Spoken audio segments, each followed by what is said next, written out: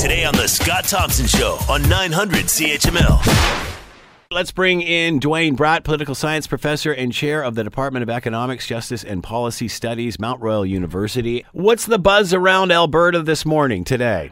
Well, I mean, it's pretty rapid. We've seen a lot of rapid change. So 2015 was pretty rapid change, and now we're seeing a reversal of that. So heads are spinning, but it was a pretty dominant victory for Jason Kenney and the United Conservative Party last night. Any surprises here? It seems like the polls got it right. I think the polls actually underestimated the scale of the victory. It looks like the UCP is well over 20-point difference between them and the NDP. It's sitting around 55-32.